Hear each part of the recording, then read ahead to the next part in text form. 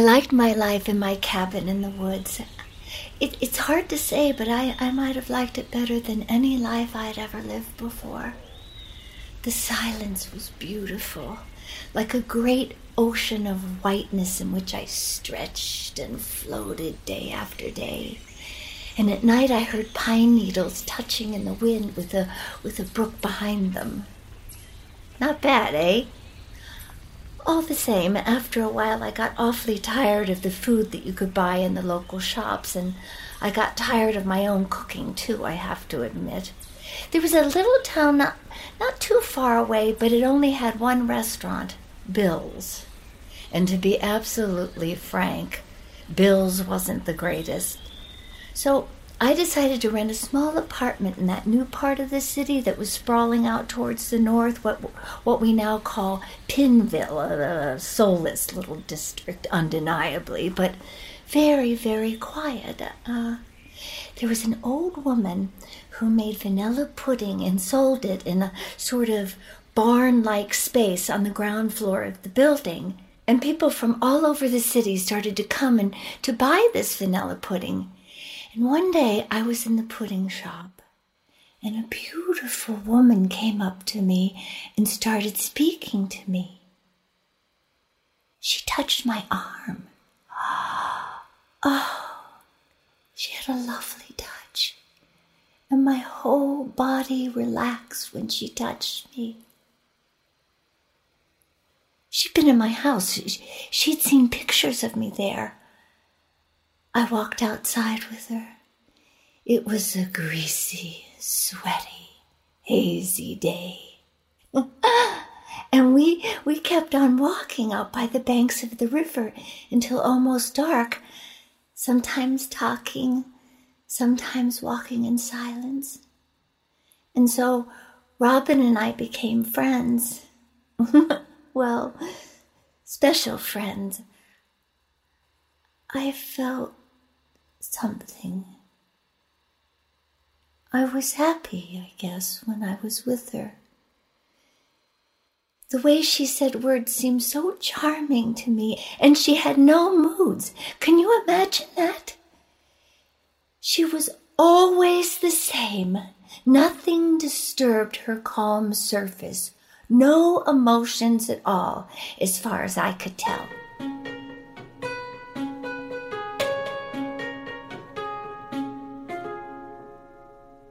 For the next several months, I went over to Rose's place on Apple Street almost every morning. I'd make some tuna fish salad for him. We'd eat, and then he and Blanche and I would race into the bedroom. Rose and I would take off our clothes, and then Rose and Blanche and I would crawl underneath the bright green sheets, and Rose would lead us through these ridiculous, hilarious games. In the afternoons, Blanche would go out the window to the fire escape and disappear to God knows where, and Rose would take a very long nap. And then at night, I'd go home to Push Broom Lane, where Robin kept me well informed about her friendship with Cerise. Darling, I saw Cerise today. She gave me a present. Really? What was it? She gave me a beautiful picture. She did? That's amazing. What kind of a picture? It's a beautiful glass water pitcher. Huh. Things made of glass can be sort of bad presents in a way, because when you break them, it seems like bad luck. Well, it's a beautiful picture. I'm certainly not going to break it. Why would you say No, I just meant, why did she give you something you have to worry about? I'm not going to worry about it. And I'm not going to break it. Robin broke the pitcher at the end of the summer. By October, things were going seriously wrong. And I don't mean only that the leaves started dropping off of the trees. Blanche became restless, nervous, unpredictable.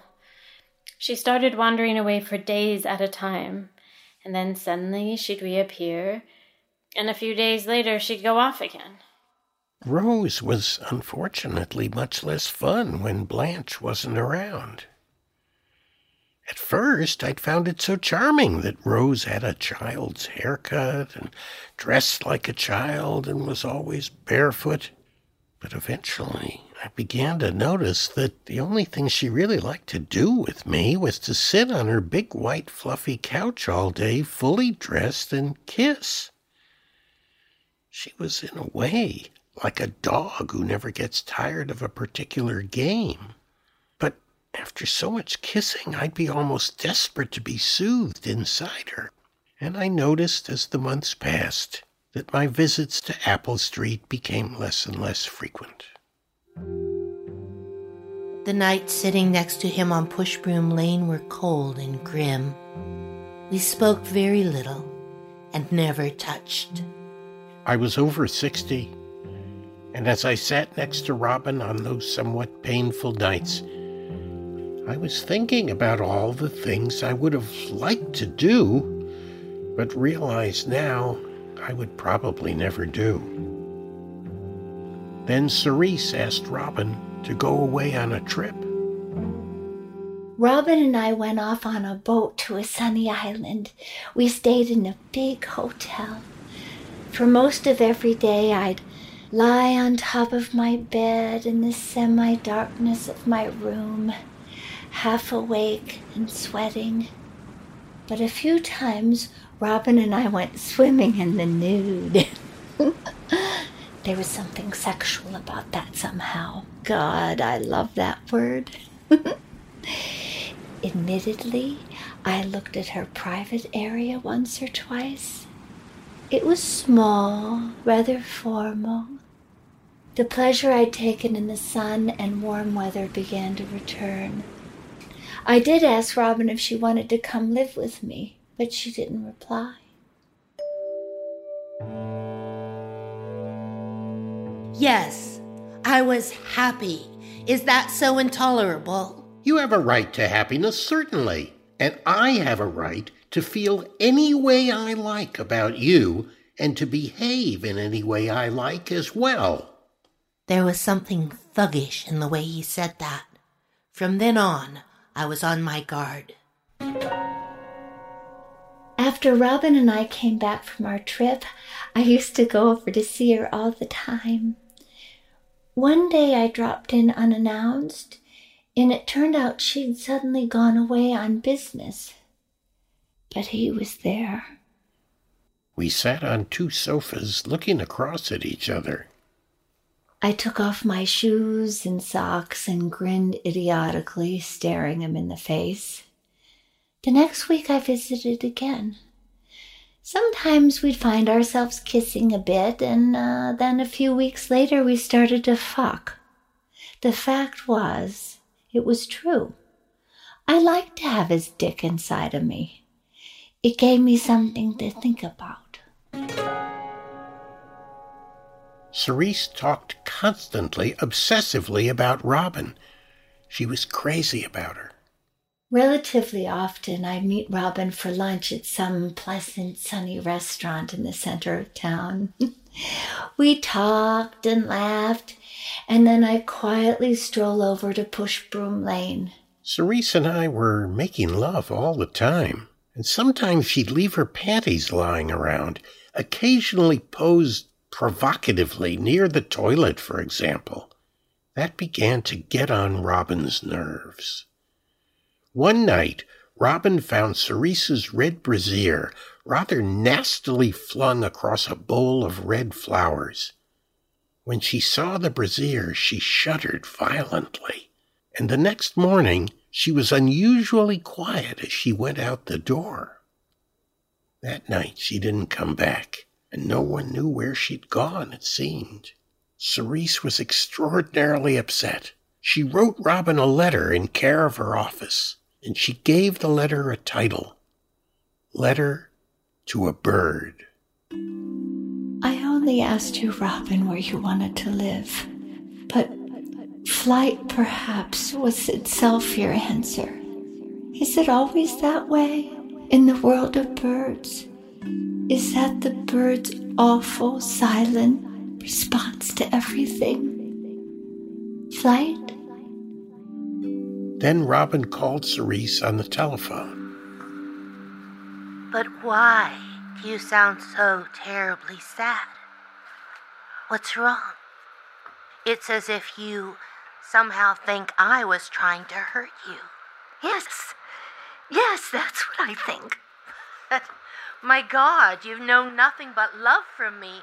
Don't you realize that? Oh, come on, please. I know that's true, and yet... And yet, she says. And yet. And yet. I can't believe it. When I put down the phone, I felt a terrible pain in my stomach. Later in the day, I went out to do some shopping, and I met 3 different people in different shops who told me that they were somehow feeling strangely unwell. And within a week, everyone in the city was using this whole new vocabulary. Food problems, problems with food. Everyone felt cold. Everyone was shivering.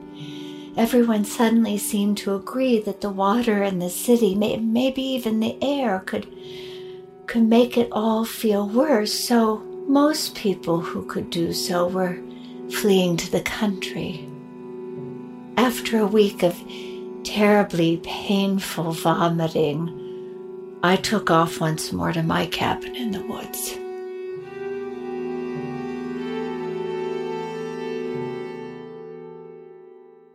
For that whole freezing cold winter, I talked to almost no one except Dr. Gross. The strip clubs didn't open till 4 in the afternoon, so I'd wake up just in time to catch the first show at Spoon's, a nice little place near the antiquities market. I'd masturbate there and have some breakfast. But one day, one of the girls got horribly sick on stage. It was a rather lengthy, painful display, and so eventually I left, and when I stepped onto the street, I bumped right into Rose. It had probably been a year since I'd last seen her. I almost didn't recognize her. She looked so different. She looked more grown up. She was dressed in black and white with a purplish dark lipstick. She took me home to Apple Street, and Blanche greeted us at the door. Rose and I tried to make love, but she very quickly had to run to the bathroom to vomit, and when she came back, we hugged each other for a long time. And from then on, almost every afternoon, I'd go over to Apple Street, and Rose and I would sit next to each other in our pajamas in bed, reading magazines and taking turns vomiting in her rather cold bathroom. And Blanche would sit with us on the bed for hours at a time. Then one day, Blanche went out, and she didn't come back. As more days passed and she didn't return, I lost control of myself. I screamed. I cried. "Where is she? Where is she?" I repeated crazily as I sat in bed compulsively painting dots on dark blue plates. I was sick anyway, so I couldn't stand the crying. I kept going out and running through the streets.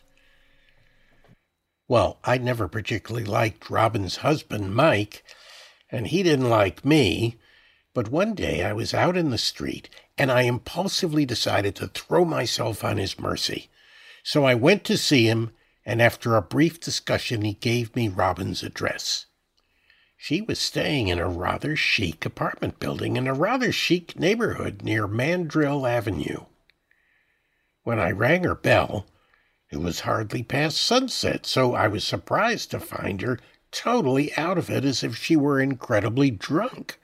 But then I figured that she must have gotten hooked on one of those coyly shaped, cutely colored, very aggressive new painkillers that everyone seemed to be sucking on now.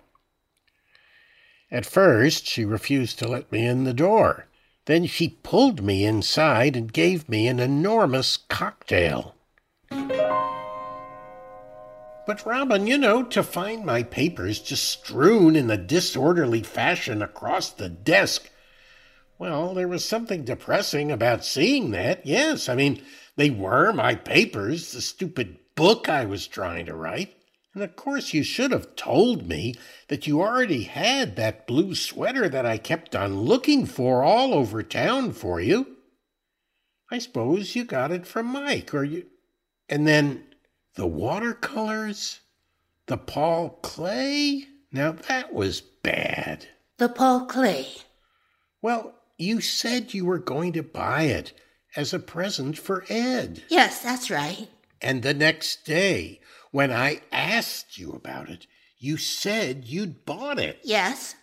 Yes. But the night of the party, it wasn't there. What the fuck? I don't know what I did with it. What the fuck? I lost it. I just lost it. I don't believe you. I think you're lying. But please, I didn't come here to talk about that. I came here to talk about something else. Really? What? Oh, come on, Robin. No, really. Really. What? What? I'm talking about what you took from us. Stealing. Robin, against the law, a criminal activity. What are you saying? Is something missing? Or what in the world are you trying to say? I think you know what's missing, Robin. I do not. Where is the cat? Where is Blanche? What? You're not serious. Where? You think I have something to do with that? Where is she? I swear to God. At that precise moment, Blanche walked into the room and sat on the sofa.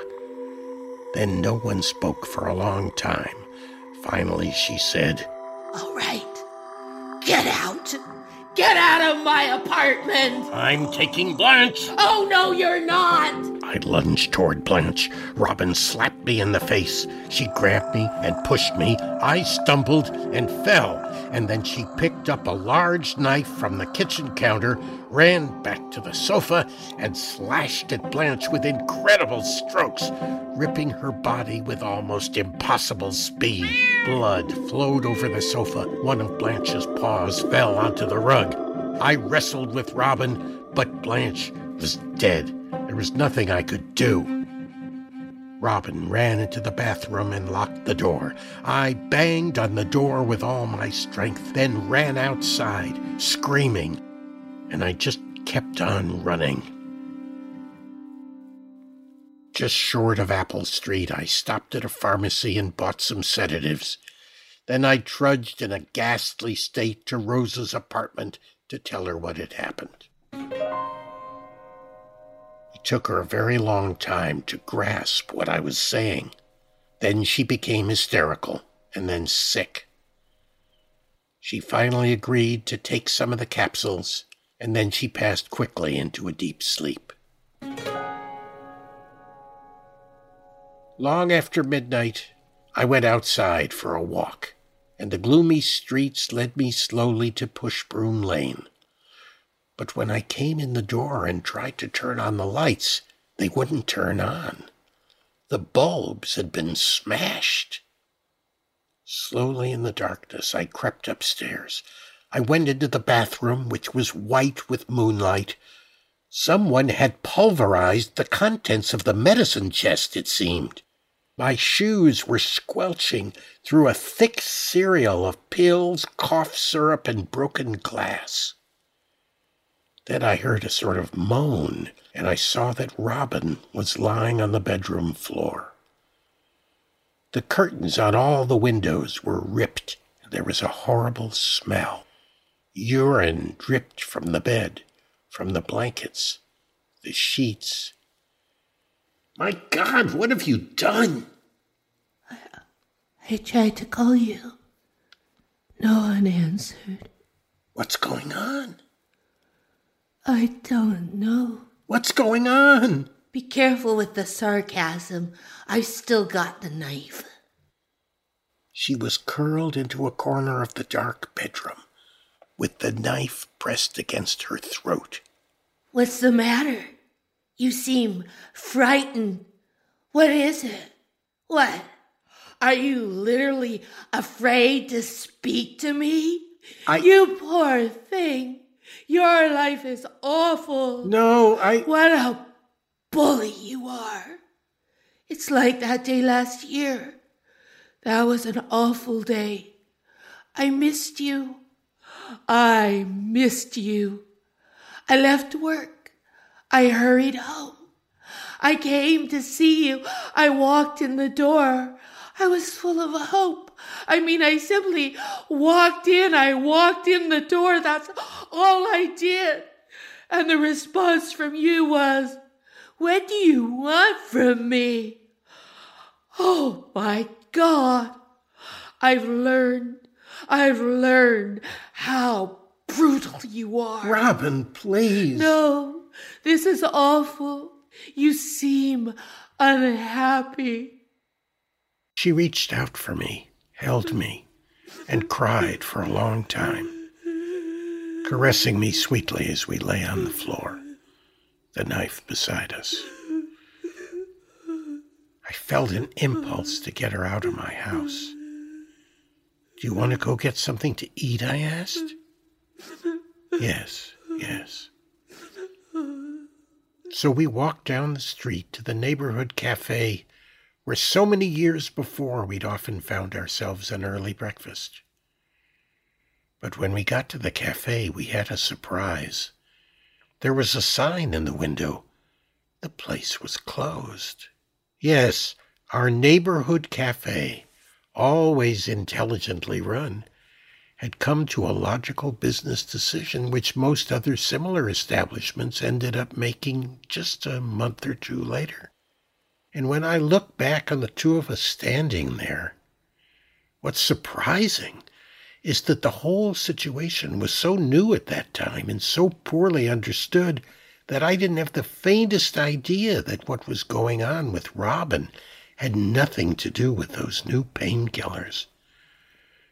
A few weeks later, the words unusual behavior would be constantly on the lips of every single person fortunate enough not to be behaving unusually themselves. And the phrase unusual behavior followed by a short illness and death would suddenly be a formula heard much more frequently than sun followed by clouds and late afternoon showers. Anyway, the night with Robin ended, I thought, in an unexpected way. We went back to the house, where she used both her hands in an out-of-it but still rather purposeful manner to remove my trousers and force my member inside her. And then she dressed quickly and asked me to watch her and even to help her as she went through different closets and found piles of old makeup, her own and Cerise's, which, despite my attempts to assist her, she applied with a definite awkwardness, as her coordination was obviously not quite what it should have been. In any event, there was no amount of makeup which could have prevented her face from conveying the message that she was both sick and insane, although she did manage to coax her skin into giving off a sort of metallic sheen, which was odd and fascinating and, in a way, alluring, one had to admit. And then she asked me to bring her over to Mike's, where in fact she remained for several weeks, until he and then she came to the typical end of life which everyone now knew they would eventually reach, the moment when the vomiting didn't stop. He sat close to me on the long taxi ride to Mike's, and when Mike came out onto the very dark street in a bathrobe, he held Mike's arm for a moment before getting back into the taxi and speeding away. From Mike's place, I went back to Apple Street and I awakened Rose and took her for a visit to Dr. Gross.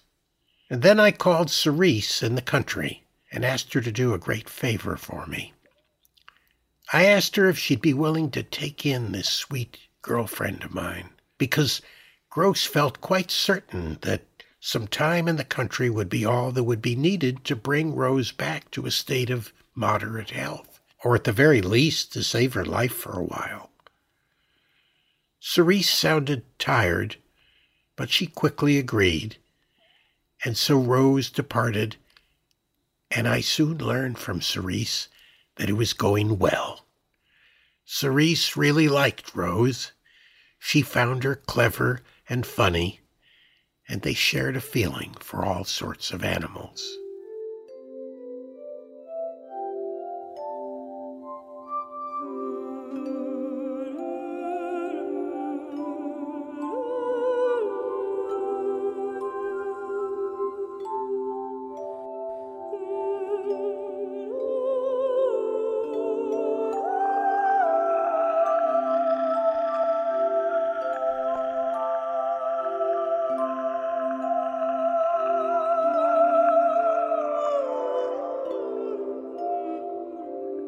You've been listening to Grasses of a Thousand Colors by Wallace Shawn. I'm Andre Gregory, and I directed the production. The actors were Wallace Shawn as Ben, Julie Haggerty as Cerise, Jennifer Tilly as Robin, and Emily Cass McDonnell as Rose. Bruce Odland was the composer, engineer, designer, editor, and podcast director. The mezzo-soprano was Hai Ting Chin. Mastering was by Mark Fuller. Many thanks to Rob Weiner, Paul Simon, the Royal Court Theatre, Dominic Cook, Oscar Eustace, and Jeffrey Horowitz. These podcasts were produced by Matt Rogers and Sean Williams of Gideon Productions.